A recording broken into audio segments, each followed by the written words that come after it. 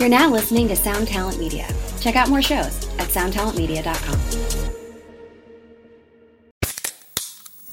Hey, what's up, everyone? I'm Matt McGachy, the vocalist of Cryptopsy and the host of the Vox and Hops Metal Podcast, where I sit down with fellow metal musicians. We talk all about their lives and music while sharing killer craft beers. If you've ever wanted to sneak backstage and share a beer with one of your favorite musicians, well, Vox and Hops is the podcast for you. This week on the podcast, I had an amazing conversation with Morgan Lander and S.J. Jones about Kitty Pig. There is this episode and over 450 other ones to help you enjoy life, metal, and craft beer. So what are you waiting for? It's time to become a Vox and Hops head. Cheers. Wow. You're still here. Do you remember when it turned 2000 and like Microsoft kind of suggested to everyone the world might just end? Because like what was going to happen like when all the Blackberries reset? It's basically the same though. Think about it. 2020, everyone bought up all the fucking toilet paper and the pallets of water. 2000, it's just a repeat of the same. It's like the world's going to end from a computer or from a virus. So here we are. 2021. But it's been a giant joke from the very beginning with the people that are behind the show that like this won't even come out till 2021. And now literally it isn't out until 2021. Like this is fucking stupid. We 2020'd ourselves on our own timeline. This is why 2020'd. It transcends time. It's going to continue. Fuckery lives on all planes. Now 2020's hindsight, right? So we'll rebrand this whole thing. I saw what you did there. Right, there we go. Nice. See? Very punny. Super clever, right? Yeah. So anyway, as the person who closed out 2020, we also have the same guest opening up our 2021, our dear friend Richard Shaw, our favorite Brit from across the pond. Speaking of punny, he's a clever guy. He is wicked clever. He's also a fantastic guitar player that plays in a band called Cradle of Filth that I encourage, like, if you're sitting around with your family or whatever. Yeah, it's a good holiday put on some Cradle of Filth and just see what grandma thinks. You know, I had never listened to their music before, and when we were going to interview him, I went and listened. I mean, it's cool. It's like so. I love how you got sort said of that orchestral vibe. It's like saying like going to Jamaica wasn't that scary walking around outside of the resort.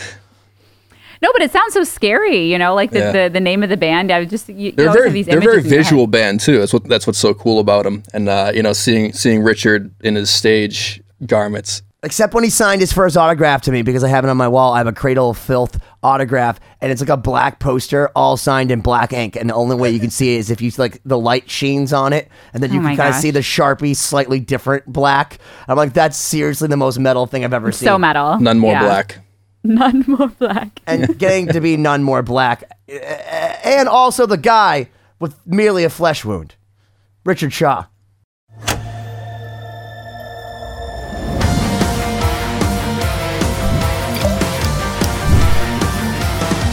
I have my owl mug that says, "Don't forget to be awesome."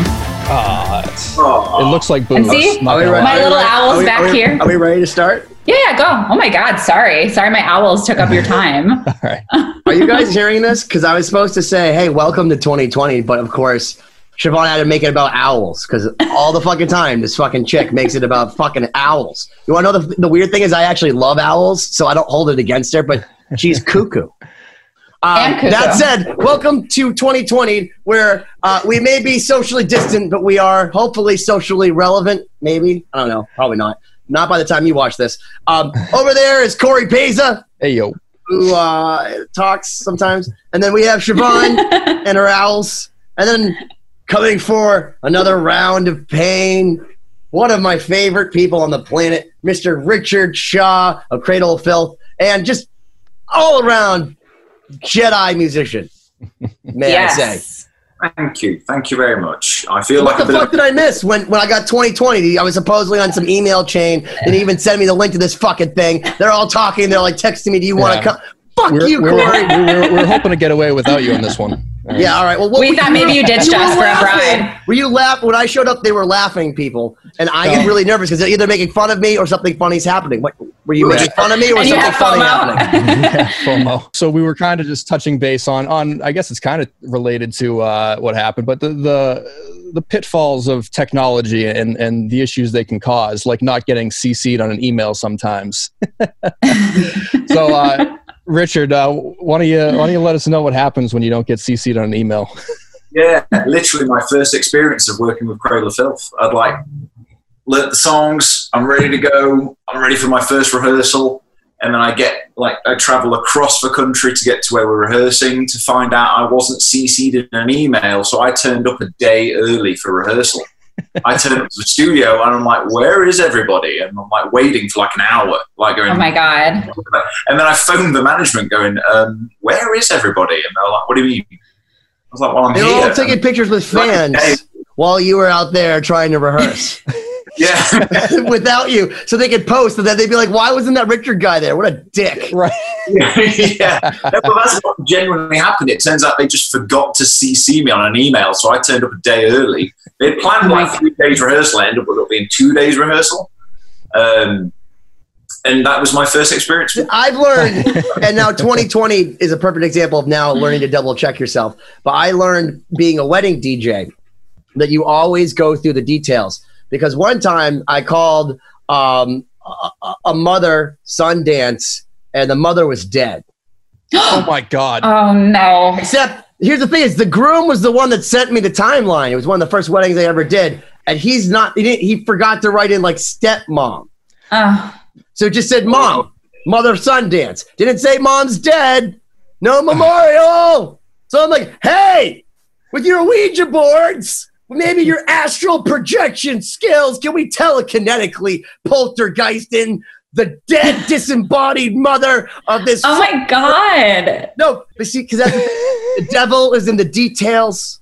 Yes. Like literally one time I did a wedding and I didn't realize the guy who doing the first dance had no legs. You know, and I was like, I feel like that's a paramount thing that you should know when you're doing a dance and you're talking about walking out. Like you go to line them up and they're like, he has no legs. I hope these were teachable moments. That's all I can say. Yeah, I taught them a lot about not telling me things. No. Well, one thing I learned in living in Miami is that apparently, because I'm from Michigan, right? So I'm like Midwestern girl, like everybody's on time, like you show up 10 minutes early at least. And here everyone's on Miami time, which is like if you show up on time, prepare to wait like 45 minutes before anyone else is there. It's like the same thing with concerts. Might show up. It's the same thing with concerts. It's like everybody has to have their entourage, like, you know, the symphony. It's like you can't sit until like the wife of the conductor is in her box with the entourage and she's like busy socializing, like having cocktails while we're sitting on stage. Like, when is the concert going to start? You play for rich people. All of us, maybe even Richard probably included for the most part, we play for plebeians and peasants. You play for people that eat wine and cheese, eat cheese with wine. They must be super rich. Yeah, super rich. They eat wine. Edible wine. Isn't that just grapes? I don't know. We eat fucking like bologna hand sandwiches. Like Metallica. My first day was Starset, speaking of the flip side. So I flew in. It was like a super early flight. I flew in the morning and luckily everybody was there, but we didn't play music at all for like the first day and a half. I showed up, like met everyone. Everyone's super nice. Dustin's like, hey, nice to meet you. Thanks for coming. Did he audit you like with Scientology? No, he literally was like, oh, hey. And he was clearly like really distracted, like working on his computer, because this is what always happens leading up to a tour. It's like, we're supposed to be rehearsing music, which we do, but so much of the time has to be dedicated to like programming all the content, you know, because he's got to like, you know, have his hands on, I'll make sure it's all good. So the first full day, I literally was just like sitting there with my violin, like looking at Ron, like, are we going to play any music? And he's like on the computer, like fixing some time code thing or something. And so just like day came and went and then no music.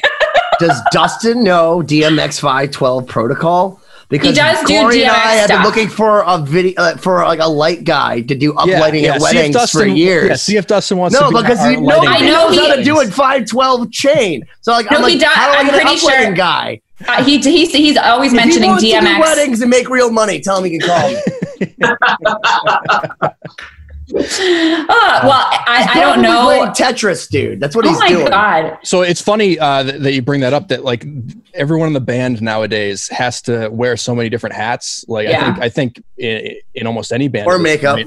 point. Yes, makeup as always. But we had talked a little bit before we started recording about how now everyone has to be a recording engineer. Like Richard, you were saying that up until recently, you never even had to learn how to record yourself. And nowadays, like, do you find yourself having to do stuff like that? Yeah, it's weird. Like I feel like I'm in that weird middle ground in terms of my musical generation, so to speak, where it's like I've got one foot in the old school and one foot in the new school, where it's like I learned to play guitar by playing in bands and playing along to records and trying to figure stuff out by ear. Like a man! Because there was no like trying to get guitar.com.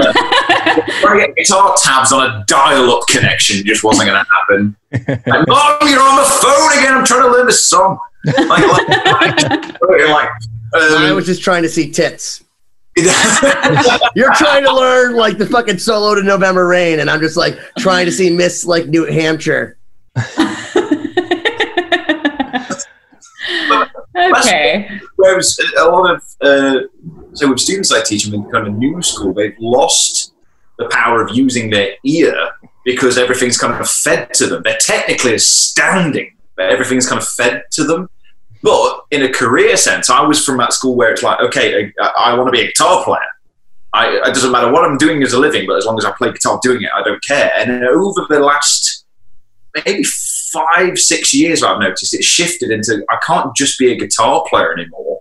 I've got to be like a producer with like a marketing degree. Well, if you want to make money, I can't just play guitar anymore. I've got to be like 12 different roles in order to make a living as a guitar player. You know what? Actually, Jason Leckberg, who's our marketing guy, who we're actually going to have on, he's actually the singer of a band called I'll Kill Ya, and he's amazing. I Kill Ya. See, he's gonna fucking kill me for saying that. That was his old band. I Kill Ya. It's Nefariant now. Nefariant. See, yeah, I can't even keep up.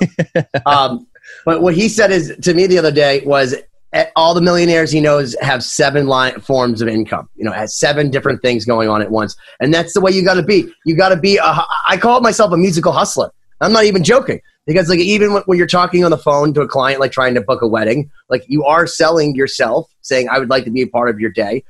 If you're trying to get someone to come down to your studio, you're saying, well, I could see your vision through. If you're trying to play guitar on a record or what, you're giving a piece of yourself. And frankly, we all agree with you, and everyone has said it in their own form, which is we all just want to make music and get paid for it and be able to survive, which is why I'm happy to make this show.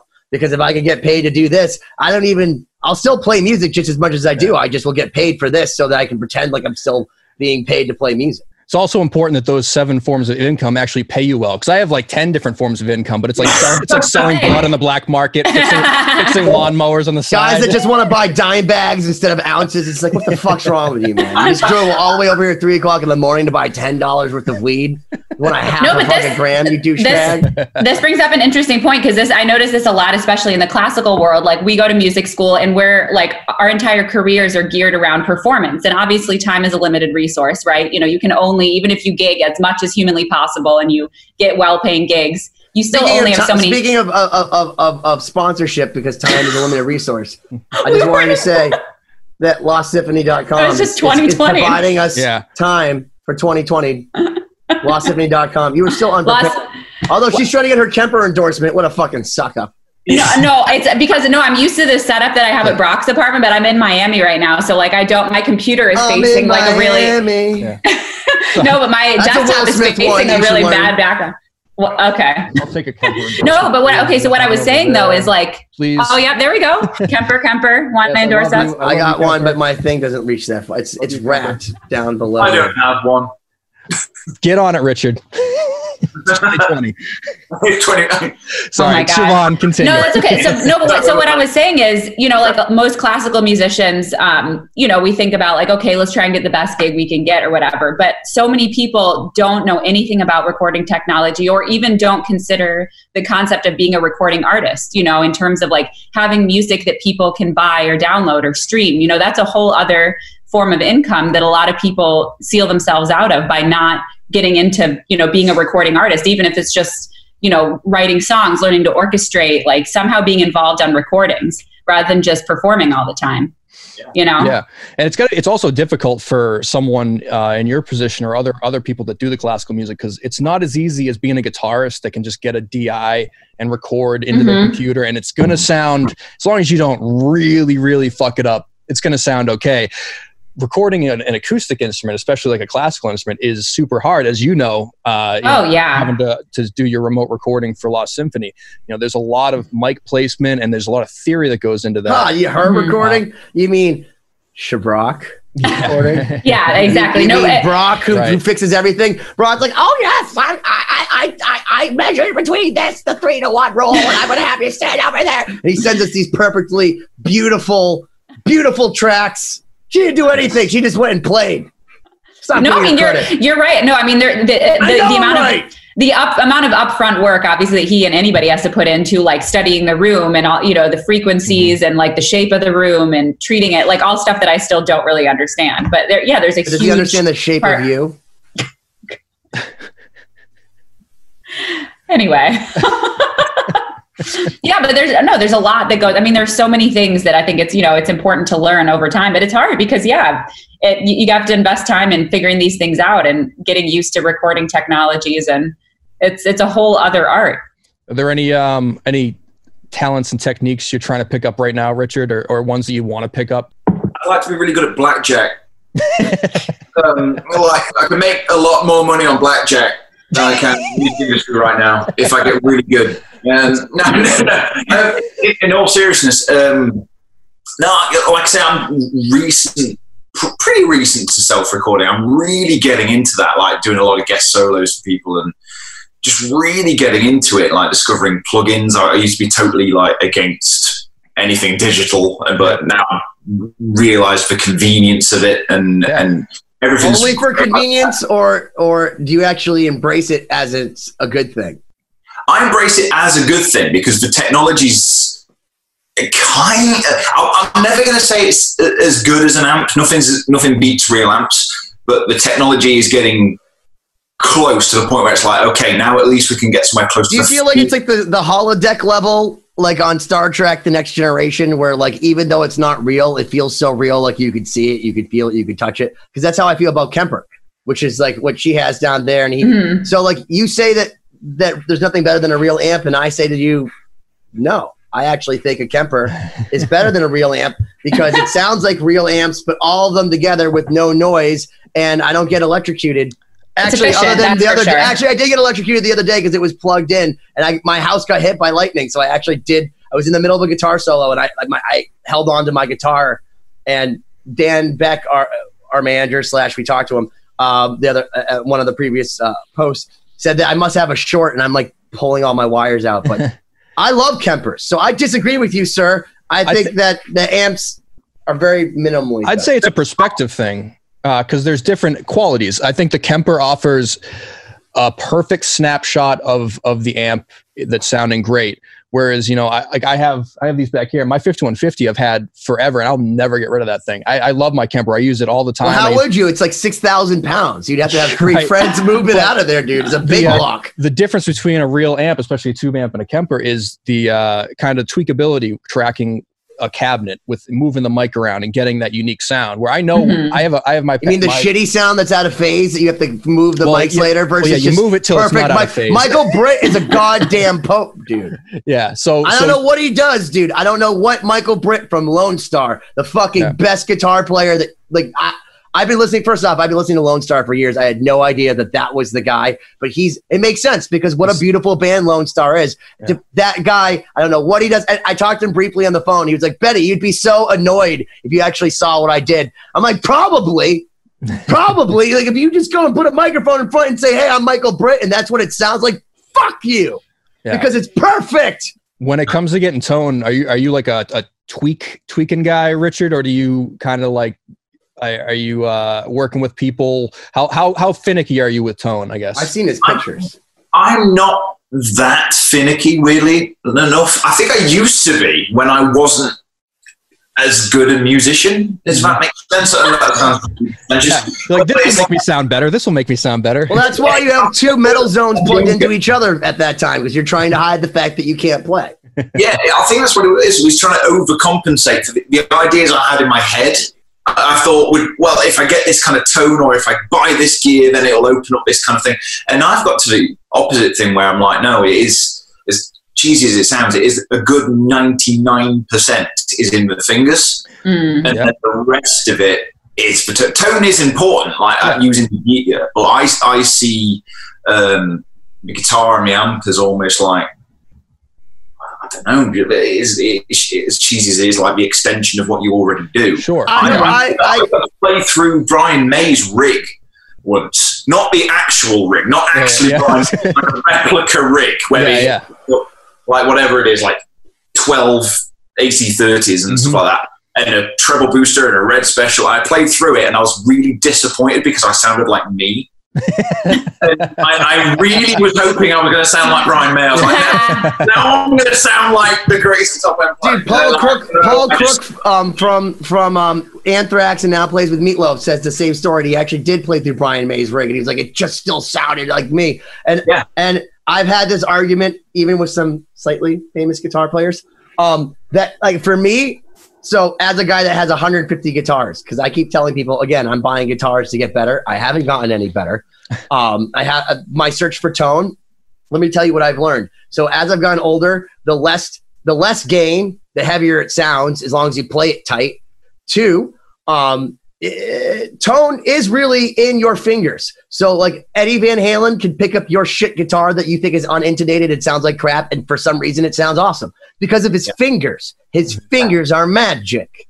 And then the biggest conduit to that is the guitar. So like you're inspired by your PRS, so the fact that you can pick it up, you can play it easily, and as long as it has a semi fucking decent pickup, you know what I mean? Like you can squirrel out a sound, and that's 98% of it. And I'm curious. I want to hear your guys' opinion. Something that's not talked about a lot, but the bridge on a guitar, I think, affects my playing more than anything else on the guitar. Where I rest my hand.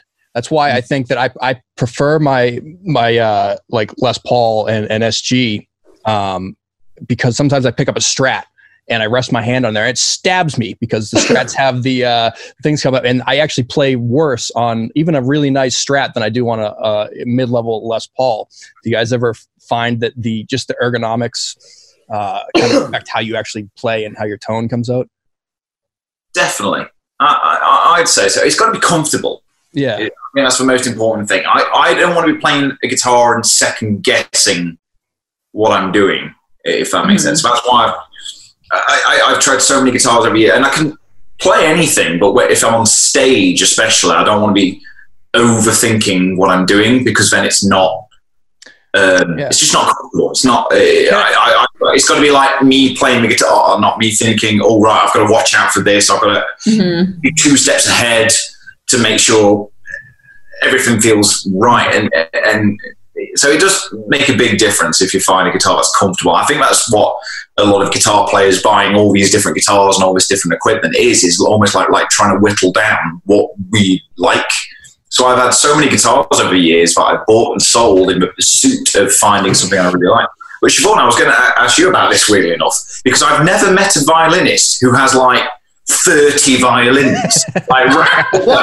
You're killing my thunder, because I was going to tell the joke, so you should answer this question after my joke. My joke was I was going to actually answer for you. So, like, you know, thanks. The thing is, it's like with an Amati, it's got a sweeter tone, but you got to work a little bit harder to get the tone out of it. So you have to understand it. Whereas the Stradivarius is a much more like universal instrument that you can pick up and just sounds great in every single room. But the best night with an Amati is better than any night with any Stradivarius.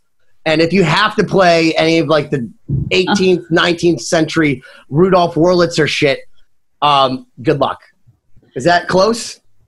I'm not sure what you're talking about. Amatis are incredible instruments. No, I mean, I think a lot of it is that those are the only 2 you play. No. So, well, okay. So yeah, violinists primarily have just one instrument because, they're really expensive if you're going to get a nice one. And also, tell our listeners so they understand, because I don't think people actually realize how expensive even an entry-level professional violin is. I mean, yeah, I would say of like between me and my peers, like the range of professional level violins is like maybe like 20 to 25,000 to like 150,000. So it's like being an equestrian. Like you have to be bougie to be able to play violin. Well, I mean, sometimes, you know, if you're talented, a lot of violin, do you? What? Well, I mean, some people will get loaned violins from foundations, you know, like national foundations or arts organizations. People loan us. Yeah. No, but I mean, the thing is like, yeah, and obviously I don't know enough about guitars to say whether it's that different, but I mean, you know, when you're a violinist, everything has to be so incredibly like precisely practiced to your exact instrument that it would be hard to switch between, you know, especially because of like, even just the smallest difference in like the neck or something like that, like intonation, you have to practice so precisely, like to your exact instrument, like with the sound, with the bow. So even you're just reiterating that the tone is in your fingers and that once you find something that is able to get it out, that it's hard to adjust. Yeah, and it's the same thing. I mean, if someone that's a truly great player, you know, plays on let's say a shitty instrument, they're going to make it sound way better than somebody that isn't under $25,000. No, I mean, there can be $25,000 instruments that sound worse than $3,000 instruments. You know, like for example, a lot of modern violins that are made, like they sound actually really good. You know, but it takes time for the wood to settle, and you know, depending on who plays it, it kind of changes the sound over time. You know, because they're so delicate. But yeah, so it's pretty rare for people. I mean, people will have their primary instrument and then a backup instrument, but yeah, it's just you just have to be so precise, and the way you prepare like every piece that you play is to your instrument. So it would be a nightmare to switch. If something were to happen to my violin in the middle of a performance, I mean, I could play someone else's violin, but it would feel weird. It's really hard to switch between those. Is it hard to line up with the backing track that?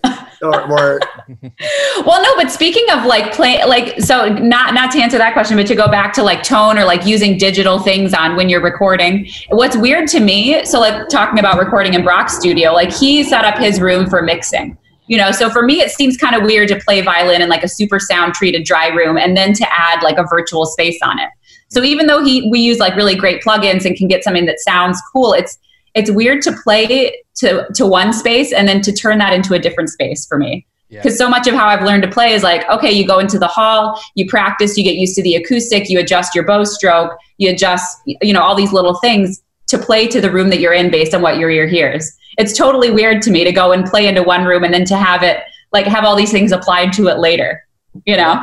It's just so odd. But you know, like Corey feeding you through a Kemper like 6 months later. But stuff like that. I mean, that's a little different because it's more on the electronic side. But I'm saying playing an acoustic instrument. You know, it's weird to play in one space and then to like add a different space onto it. A lot of the sound of violin, viola, and string instruments is the room.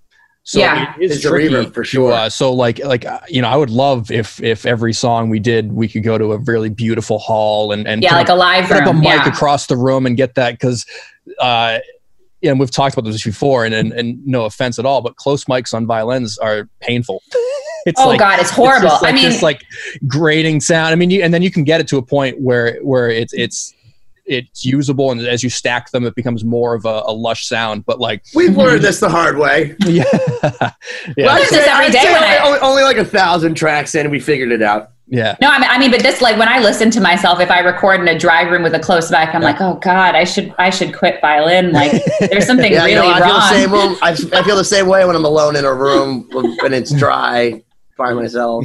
But yeah, even a guitarist that has to listen to their DI tracks, Richard, I don't know if you have experience in that. If your engineer's editing, you're like, oh God, I suck. You know, any dry signal that's not how the listener hears it can be like offensive. I edit like, you know, if I'm doing some electric guitars and stacks and stuff, you know, you listen in just the DI, just what's coming direct out of the guitar. It's very clean. Very honest, you know, if your pick hits at the wrong angle, you know, you can hear it, and then you slap some distortion, put it through an amp, and it sounds amazing. But it's you feel very naked if you're hearing your guitar DI, just like a singer that's in the studio and then they take your reverb and compression off, and they just cry and run out of the room. But it's good to practice in environments like that, because then if you can make it sound really good when you hear all the shit, it really, you sound a lot better once you get into the real place. Do you have somebody that inspires you and doesn't necessarily need to be musical but can push you further? Because I remember watching an interview with Vladimir Horowitz, and for people that don't know who that is, he was a virtuoso pianist from like the 50s and 60s. He just played absolutely unbelievable. And they said, well, to his wife, like, well, what do you ever say to him? She goes, oh, I tell him when he's wrong. And they're like, do you know anything about music? She goes, no, but I know when he's wrong. You know, like, and I'm wondering, do you have that? Like, does that push you further? Because I feel like Brock isn't pushing Siobhan as far as she could. You'd be surprised. Brock is incredibly critical. Did I tell you guys this story when I ended up doing that Bach recording? About your makeup. He came in and he listened to it and he's like, what the fuck is going on here? He's like, I can't understand anything. What is this piece? This took you all day to do this? And I'm like, what? I was like, I thought it sounded okay. And he was just like, totally could not even hear it. That's emotionally abusive. He wasn't trying to be mean, but like I've said before, he's the type of person where if something isn't like panned the right way or the tone is not right, his brain just shuts off. Whereas for me, like, I don't know, I guess I'm not. I'm more trying about the notes. Well, yeah, but I mean, it's funny because I've noticed it over time and paying attention to some of these things he points out. My ear has developed. So I'll go back and listen to like recordings or things that I used to love. And I'll go back and be like, oh man, like this actually doesn't sound that great anymore. Like the playing is good. Yeah, it's just like food. Presentation is as important as the ingredients. So if you have this great, piece of music, but you can't hear all the details, then it's only as good as what you can experience. Well, and it's hard to, with violin music that a lot of the time it's really complicated. It's hard to like take my experience out of it and try and hear it from someone who might not know the piece or doesn't know violin, because there, a lot of violin music is kind of complicated. If you haven't maybe studied it, you don't know what to listen for. Yeah. No, it's just that I know the pieces. So when it's like if I go see a performance of a concerto that I've studied, it means more to me because I know what it's like to learn that piece. You know what I mean? Whereas if you go and you listen to something you don't have a personal relationship with it, it's a little less accessible maybe. So Richard, do you have any like relation to that? No. I was going to say, you're getting really quiet over there. I was like, what am I saying? He's like, everything I do is gold. It's amazing. It's fine. Everything's excellent. That comes out straight away. Right? Piss excellence. It's a big reason, to be honest with you, why I practice not plugged into an amp. Like, to be honest with you, because if I could make it sound good acoustically and get a feel for it, and I go, this sounds good with no miking, no amps, no nothing. And then when I do plug it into an amp, then I know everything's going to be good. The only thing I do make sure I do practice with an amp is if I've got to play something that is going to be later quite high gain, because I want to be able to make sure my muting's good enough so that there's no unnecessary scrapes and little noises that aren't meant to be there. But as my technique as a whole, very, very, very rarely play for an amp. Yeah. I was going to ask, what are your thoughts on something I mentioned to Brock when he was practicing, is I wonder, what about like practicing on acoustic guitar? How does that translate to playing on electric guitar plugged in? Because to me, it seemed like when I play on acoustic violin, I feel like that's how I develop my technique much better. If I were to practice on electric all the time, it would probably be total shit. So I wonder if that's like a useful technique for guitar players too. I tell a lot of my students to do that, who are kind of like, they're not sure where they stand. Like they've been playing electric for a long time. They're thinking about going acoustic. And I do tell them it's like one of the best things you could probably do is try and do the things you're doing on electric on an acoustic, and your hands. I feel like it's honest representation. Yeah, exactly. It's an honest. Well, it's also like if you can play it on an acoustic and you practice it on an acoustic and you go onto an electric, it should be like fucking butter. Exactly. Yeah, it's like swinging. That's a good to know. Bat. Yeah. Definitely. And that like booty band. You know what I mean? Well, that's good. Now you've validated my opinion, so I can go back and tell him, if you don't want to listen to me, Richard Shaw said it was good. So I have clout now. You'll be like, who's that? You'll be like the guitar player from Cradle of Filth. No, he knows. Of course he knows. Of course he knows. He's like constantly feeling inadequate. He's like, I can't play like these guys. And I try to yell at him. I'm like, listen, why don't you practice? Awesome, dude. No, Brock, he's great. He's great. No, he's great. But it's funny because I do like I feel like for 24 years old. You would love to hear that. No, but I feel like a lot of things on violin, like practice techniques, can really translate to guitar too. And it's hard for me to convince somebody that plays guitar, especially him, because I don't play guitar, so I can't say like, oh, practice it this way. This is how violinists get better. But I feel like there is probably a lot of, similar approaches that can translate well. Definitely. I'd agree with that. Yeah. How was his birthday, by the way? Oh, it was good. Oh, he had a great time. He's like sat and watched TV for like 4 hours, and then he played guitar for the rest of the night. And I didn't bother him. He just that's an ideal day for Brock. Like minimal human interaction, eating good food, and then playing guitar without being interrupted. We went out to dinner. Yeah, it was with his family, so that was nice. He got a giant margarita, so it was fun. That's incredible. As far as practicing goes, Richard, for speed, for someone who's trying to build speed, what would be your take on an approach to get faster as a guitarist? Maybe someone that already has some of the theory down but just wants to build their chops. I found just a lot of little exercises with scales and things worked. But in terms of getting the speed up, whether it's picking or legato, whatever it is, but it's anything speed related. The turning point for me getting faster happened when I almost went against what my teachers told me. Because I was kind of a school guitar player was like, no, you have to hold a pick like this for like the proper technique and all this kind of stuff. And I remember it clearly, and I was telling a student this the other day actually, because we were trying to get the speed up of a certain song. And I remember trying to learn a Dream Theater solo when I was like 18. And I knew the notes, I got it technically perfect, but I kept hitting a brick wall that I can't remember the tempo of it, but something like 160 beats per minute. You mean like 2 million beats per minute? Because I'm John Petrucci. You guys remember that video? Yeah. But I remember just kept hitting this brick wall, and it was literally about a year I couldn't get it past 160 beats per minute. Then all of a sudden I came home and saw a friend of mine's band play this Dream Theater song. And he played it note for note perfect up to tempo. And I was like, what the hell? And I looked at the way he was holding the pick.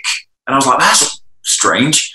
And then I asked him about it. And I was going on about, I'm meant to do this. And he was like, yeah, I don't do any of that. and then it was this whole thing that it was like, okay, whatever works and what feels comfortable. All of a sudden I was like, okay, I'm going to try it slightly different. What feels more comfortable to me.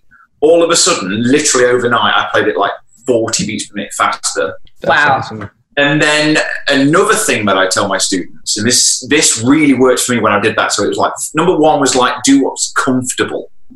Don't overthink it. We've all got different hands, different arms, different. I play with 3 fingers. I play at the weirdest angle. And if you see Marty Friedman plays almost sideways. He like digs into the strings. Like that. Like, I don't even know how he. Yeah, it's ridiculous. He's like sweep. He's like literally like raking straight up and down. He's ridiculous. Yeah, it's crazy. But with the speed thing, I was like, okay, now one way is play it to a metronome, play it slowly, get it accurate, get it really, really good, and like come up from the bottom. But then the other way is just go for it. And it's going to be sloppy, it's going to be awful. But I remember one of my tutors saying you have to get used to the feeling of playing fast before you will play fast. Right, yeah. And that really stuck with me because I was like, okay, I'll practice something like 5 times slowly to a metronome, make sure it's perfect and in time, perfect intonation. That's actually a really good thing because I'm going for it. And it's like, okay, now I'm going to get it accurate from playing slow but really, really good. And I'm going to get the speed. And something weirdly happened in the middle. Whereas if I practiced one or the other, I felt like I was going to be fast but sloppy if I only practiced that way, or I was going to be accurate but I'd get to a tempo brick wall where I just couldn't get faster. So I found like if I did it in bursts, like kind of accurate, fast, and then just going right, just go for it, and then go really slow again, and it kind of neatened everything up. Yet I was still getting used to the feeling of playing fast. Yeah, we have a question we were going to ask you, so I'll segue into this by saying, so, you know, we have a lot of similar influences, but you know, as far as guitar players go, Richard, who would you say was the guy that like you first saw or heard on guitar that you said, "Oh my God, I want to be a lead guitar player"? Benny Goodman. He played. Oh, he played clarinet, man. So you should probably fucking stop taking so much drugs. Lay off the glue, Richard. The first association was Brian May, and then it quickly became like Nuno and guys Metallica and Stevie Ray Vaughan and Brian May is my favorite. First, yeah, Brian May was the guy that when I was a little kid, where I was like, I could hear Queen on the radio, and as soon as there was a guitar solo, apparently I was like, "What's that?" Hold on, I want to show you something really cool. I was really little, so. Yeah, it's amazing. I think I definitely I was never big into Queen, but I was big into Brian May. You know, I always loved his tone. I'm such a Brian May fan that on the 19th of August, 2002, oh God, you can see the Brian May letterhead. I have this. It says, to Ben Goodman, and then it goes to my manager's address, so they clearly my label duped someone. Thank you for sending me your CD and information on Carve. Until recently, I was able to keep up and listen to anything that was sent to me, and even eventually to write back with some comments. However, I have not got to the point where, in all honesty, I don't have time to listen to all the cassettes relevant to my own work, much less other people's. So regretfully, we are returning your kit as received. I think this is a better solution than hanging on to it for ages and perhaps never getting around to dealing with it. Hope you understand, and very best of luck to the future. Cheers, Brian May. I was like, that is the most fucking awesome. Fuck you. I'm not even going to listen to your bullshit letter ever from Brian May. So I framed it because I was like, dude, this is the most eloquent, articulate way of saying, hey, man, I'll even pay for the postage to send your fucking horse shit back to you. But you had said Nuno Bettencourt, and Corey and I actually have a mutual love for Nuno Bettencourt. And he's also from like the next town over from me. I lived in Worcester, Massachusetts, and he lived in Hudson, Massachusetts. I said Hanson in an email because I was wicked high. And he got all fucking mad at me. He's like, dude, I'm not Hanson. What the fuck? I'm like, dude, Hudson. I live there. I'm stupid. I was smoking too much weed. But what do you love about Nuno besides his beautiful hair and the fact he's ageless and that he's perfect? I think you've just summed it up with those things. But there's more. His genetics are like my favorite genetics than anybody. He just generally it was just one of those things where shortly after Queen, I discovered Extreme, and it was like, I don't know, it was like all my favorite bands rolled into one, and the guitar playing was just insane, for lack of a better word. It was just he not only the lead playing, but he just had so much mojo in the rhythm playing. Mm-hmm. And I think that's what, like we were saying earlier, like a lot of players who are technically astounding, but they're missing that something. Yeah. Like people talk about the X Factor. Nuno's got the X Factor. You can tell he's one of those guys you can tell it's him from one note. And it's so much character and soul, and you can almost hear the appreciation for his heroes in his music. It's almost like a musical education listening to him play like the Get the Funk Out solo or whatever. You know, it's like that is a crash course in music and guitar. When people say like perfection, that's one of the solos I like think of. Like there's not a wrong, there's not a misplaced note. It's freaking immaculate. It's so amazing. I'm personal friends with Paul Geary, which sounds like such a name drop, but I just love him. He's like one of my favorite people, the drummer from Extreme, and he let me stay at his house because he's stupid and lets me stay at his house because like doesn't know I'm like going through his drawers and like there's cool shit here, man. Oh, there's a Slash pick. Just kidding. Paul knows I love him. But one time I was actually going to get my stuff out of his closet that I was staying at, and there was the Get the Funk Out jacket, like the Porno Graffiti jacket. So I literally I called him because he was at work because again he like somehow let me stay at his place without him being there to supervise me. I was like, hey man, I found the Extreme jacket. I don't want to be weird, but can I try it on and like take pictures? So I'm like sitting there like, ah. So the reason I get into this whole thing is that Corey hasn't really pined about it yet. But like, Corey, could you pine about our man crush? When I say our, Richard and my man crush, because I wouldn't know how much you love Nuno if I didn't know you personally. I'm not much of a piner. I just listened to Porno Graffiti on repeat for like 6 years straight and love everything that Nuno does. Okay, so that said, one of the jokes that we had when we first started Lost Symphony, which was at one time called Symfinity, with Ollie, was Ollie and I we'd have these long existential, deep philosophical conversations about like, well, what if this happened? And what if that happened? Like, what if Alex Skolnick was never in Testament, but decided to play in Death instead? Like, we'd have these like weird conversations. And so like, we'd always go down to the battle of like, well, if it was Crossroads all over again, and it wasn't Steve Vai, and it wasn't Stevie Ray Vaughan, then like we could have like two guys dueling it out. Who would it be? And for me, it was always Nuno, hometown fucking Nuno Bettencourt. Like that dude throws down. He wears a fucking like bird feather around his neck, so you know Siobhan's gonna love him. Like he's fucking just doing his hair. He's Portuguese. Like, he knows everybody in the Azores. My girlfriend's Portuguese, so like I feel like I should have just had her talk to him every time because he likes her a whole lot more than me.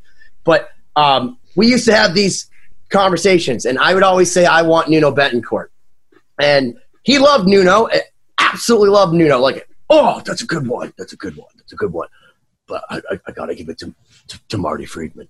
I love Rust in Peace and Cacophony, like Speed Metal Symphony. I love Marty Friedman. So the joke was always like, you know, it was the Bill and Ted problem. You know what I mean? Like, you can't make a video without Eddie Van Halen, but you can't have a video without being a band. The whole fucking catch-22. So finally, after much to do, we got Marty Friedman to play on a song, and it's not on record yet, but we have Nuno, who's agreed amidst his absolutely bananas bonkers schedule, because this dude is the busiest dude in the music industry. I'm like, is this guy really doing all this? You're like, oh my God, he really is doing all this shit. Fuck. To be on a song for Ollie, because it was a joke. Yeah. But we were thinking to ourselves, who do we know that loves Nuno as much as us? And maybe Marty Friedman as much as us. And we're like, you!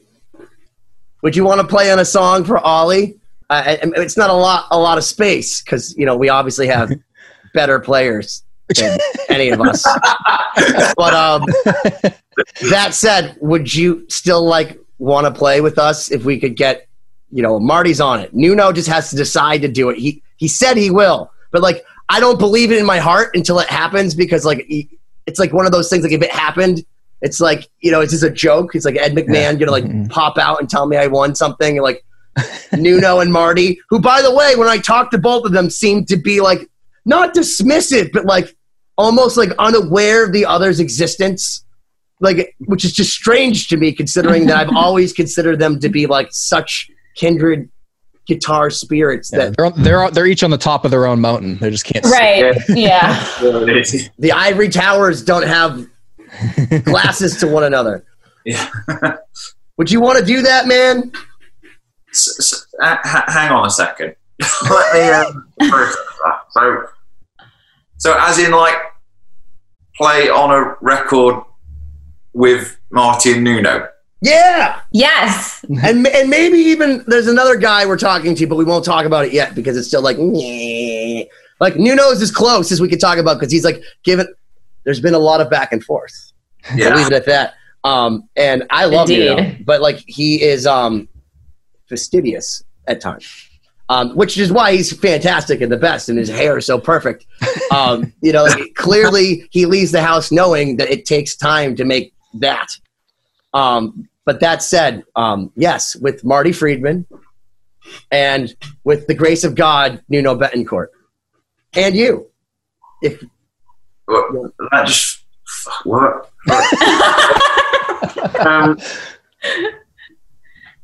Marty's solo's done, so I can say that's for real.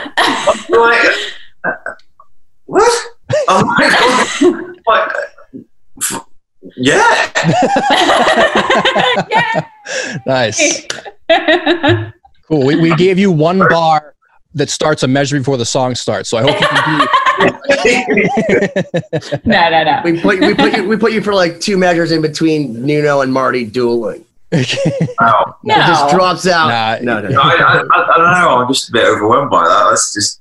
Well, it's not like more than like 40 seconds or anything. It's not a premeditated destruction solo. I'll tell you what, it's a decent amount of time, and it's in 4/4. Yeah, dude, this one's an easy one. This one's a fucking easy one. Yes. Right, so yeah, just no. This just feels really weird.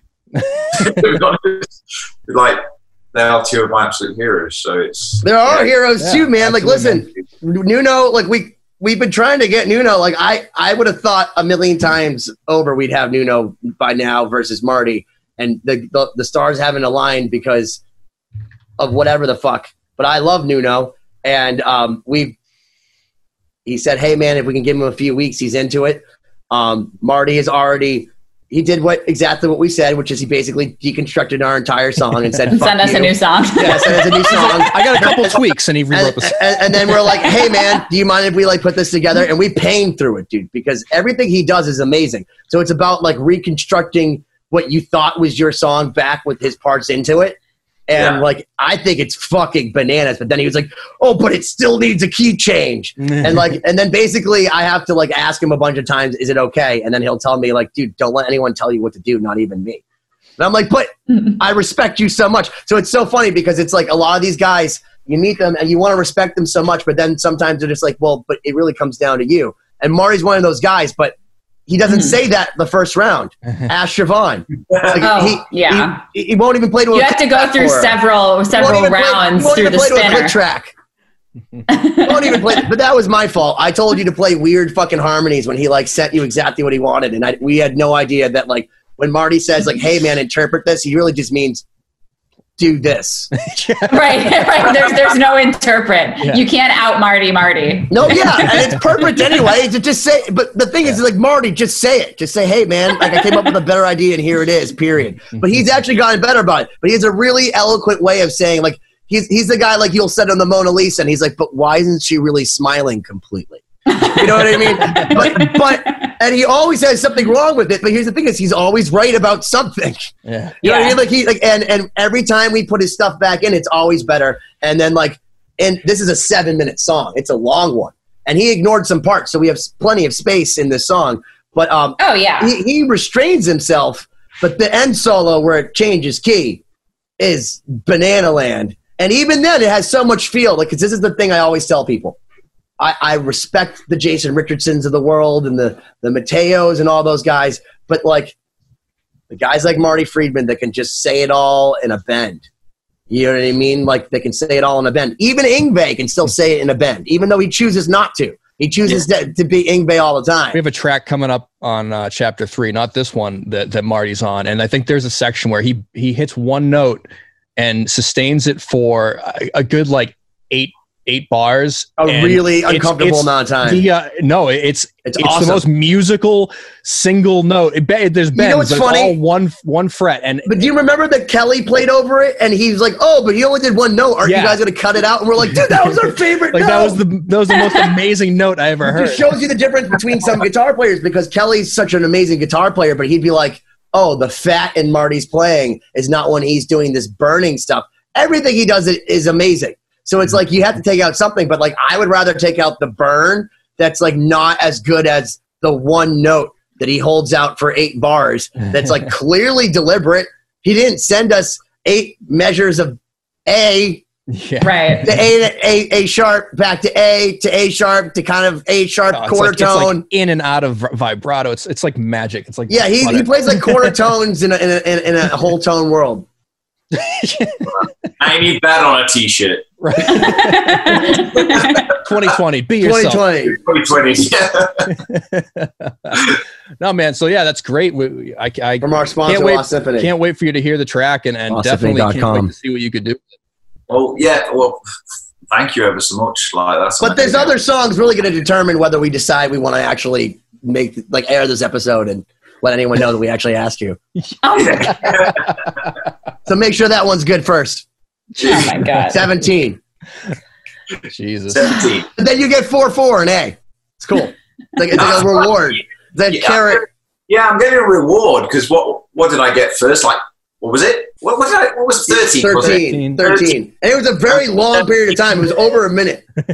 I have to prove my worth before I can get to 4/4. Dude, listen. You told me the guitar player from Cradle of Filth would be like one of my first choices. No offense. I love Cradle of Filth, and I've listened to you guys exponentially more because of you. I'm the fan that wants a picture with you. But that said, like, there's so many guitar players I know of Joe Satriani or Steve Vai or Zakk Wylde, and they won't return my calls. So, I mean, with that said, you're certainly the next guy on that list for me. Well, thank you very much. The funny part is I'm actually not joking. We've worked with a lot of really great guitar players, and I give people backhanded compliments all the time. But with what people don't realize, that what he did on Premeditated Destruction on Chapter 1 we served him musical nonsense. And by that, I mean, I call it like musical tongue twisters, where like Siobhan has to go, okay, I have to write half these. Because it's in 13, which is basically a dickhead thing to do to any musician, even in Nashville. Because it's like, but why would you do that? And the answer is because Tool. No, just kidding. Because we that's just what we wrote, and it was weird. And Brian and I like to go, hey, how do we fuck with Kelly? That was the honest truth, was how can we fuck with Kelly? Poor Kelly. And that's why we wrote in 13-8. And then Kelly was kind of like, I don't really feel like I'm not inspired to play over this one. And we're like, fuck. Well, who do we give this to? And then I met Richard through our buddy Drew, and I was like, oh, I know what we're going to do to this guy. One day you should just send somebody like an excerpt from Stravinsky's Rite of Spring and be like, this is your jam track, please solo. It's like every bar is. Here's the thing is the chord needs to put like a 5-second like thing from like the most crazy part of it so that our listeners actually get that reference. Yeah. That's way too highbrow for any of us, even us. Sorry, as I take notes here. I was trying to find a quote, but I think it doesn't actually relate to this, what we were just talking about. So I'll leave it for next time. What? Because we've never been ADD on this show? 2020 us with your fucking knowledge, girl. I thought about this earlier when we were talking. I think it came to me when we were talking about like, like musicians today, we can like you can just go on Ultimate Guitar or whatever and find your guitar tabs. Meanwhile, like back in the day, you have to like listen and like learn by ear. So I'm reading this book that's, it's actually really good. You don't have to know a lot about classical music, but it's called The Rest is Noise. I think it's by Alex Ross is his name. And it's basically, it's like a history of 20th century music, but it's really just like history through the context of music. But anyway, there's this composer, Schoenberg, who's German. But there was this excerpt that I saved, and basically it was saying, he had to teach himself several instruments, and he learned instrumental forms by subscribing to an encyclopedia and waited for the S volume to arrive before composing a sonata. So imagine back in the day, you had to like subscribe to the encyclopedia and wait for it to come in the mail so that you could read what you needed to learn. Meanwhile, now people are like, if it's not on YouTube. I have to take my Segway up both ways, uphill. Anyway, it would have worked a lot better earlier in the episode, but I thought about that right now. That's a good one, though. Well, no, but that's crazy. That really does. You're totally right, though, and that's a really interesting theme because back in the day, and Nuno said the same thing. Like Eddie Van Halen used to play with his back to the crowd because he didn't want people stealing his finger tappity thing, his tappity tapperoo that everyone did in the 80s. And then Nuno, I mean, I understand some of the offense that he takes as far as seeing these hyper shredders, because a lot of them employ his technique and they do it even arguably cleaner and faster than he does. But it's not about being cleaner and faster. It's about the soul of what Nuno Bettencourt does. And the X factor that you talk about, Richard, that he has is that he can go from the super awesome rhythmic muted playing to the cleans to shred solos, which he'd hate me saying because he hates shredding, but to super fast, crazy runs to really melodic, held out legato, all over the place. And his right hand was just as important as his left hand because he did muting things that nobody ever did. And now you can just go on to YouTube. You don't have to order the dictionary. Nobody even has an encyclopedia anymore because it's a waste of trees. You know what I mean? It's all on Google. But back then, you had to go and get to the S and Sonata and the Encyclopedia Britannica to know. Yeah, but it's got to build that anticipation, Like I feel like there's some energy that's in that waiting period or having to go through that process that does lead you to a somewhat different result. Prime? No, but if you can get, go ahead, Corey. Speaking of Nuno's right hand, Richard, can I submit a recommendation for an underrated riff of He-Man Woman Hater? Weirdly enough, that is on the list of. Yes, I'm already going to say that is probably by far my favorite riff ever written. It's so good. And here's the thing is, if Nuno shits on your guitar solo, I'm just going to take a screenshot of him saying how awesome your guitar solo playing him is, and then send it back to him like, that's the same guy. You're a liar. Which one is it, Nuno? Do you love him or do you hate him? Andrew Lloyd Webber. I posted that. I can't remember if it was you guys I was talking to about this when I posted that video of me playing a Warhead solo Which is amazing, by the way. And thank you. And it's fucking amazing. On it. So I can't remember if it was you guys I was talking about that, but he commented on it saying, "Wow, you do that first half better than I do. I'm going to do it that way from now on." Yeah. And I was like, "What?" And now that was enough for me. I was like, "He's acknowledged me. That was enough." And now you've just taken it up a notch by like saying, "I'm going to play on a track with him." Well, hopefully if he goes, "Who the fuck is this Richard Shaw guy?" Like I said, I'm just going to send him the thing. I'm gonna literally tag him. Like, I'm tagging you in a link that you already like. Yeah. And then he's gonna be like, "Oh," and then he'll like you. Me, I've had to like beg him for 20 years to even pay attention to me, and he's still like, I hit him in the face with a microphone once.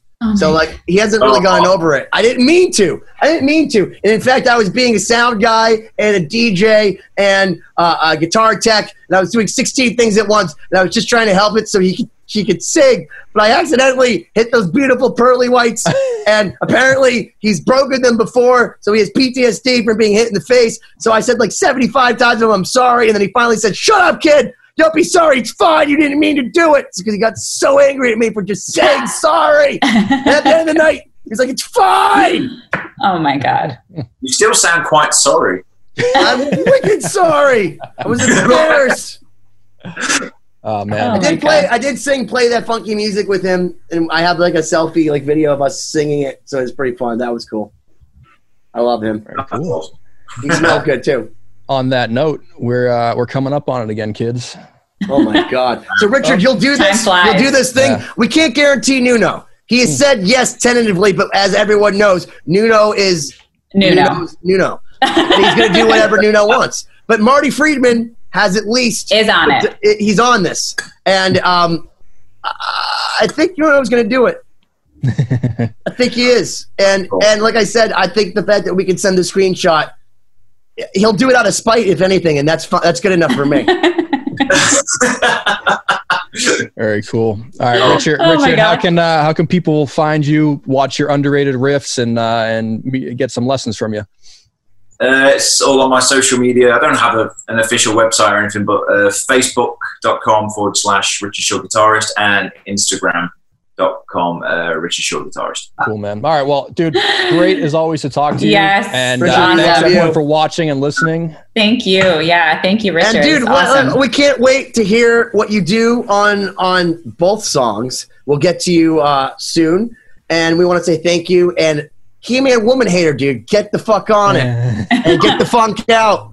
2020 extreme style. Love you, Nuno.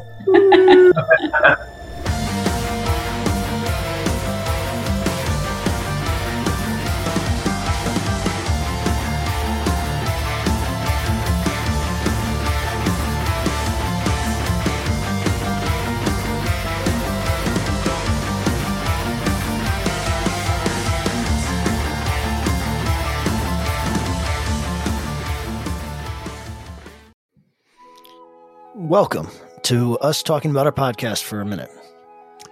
What's the name of that podcast? That's Axe to Grind, and right now you're going to be getting a little taste of it, right down to the shaky microphone and all. And my name's Bob. And my name's Patrick, and usually we're joined by Tom.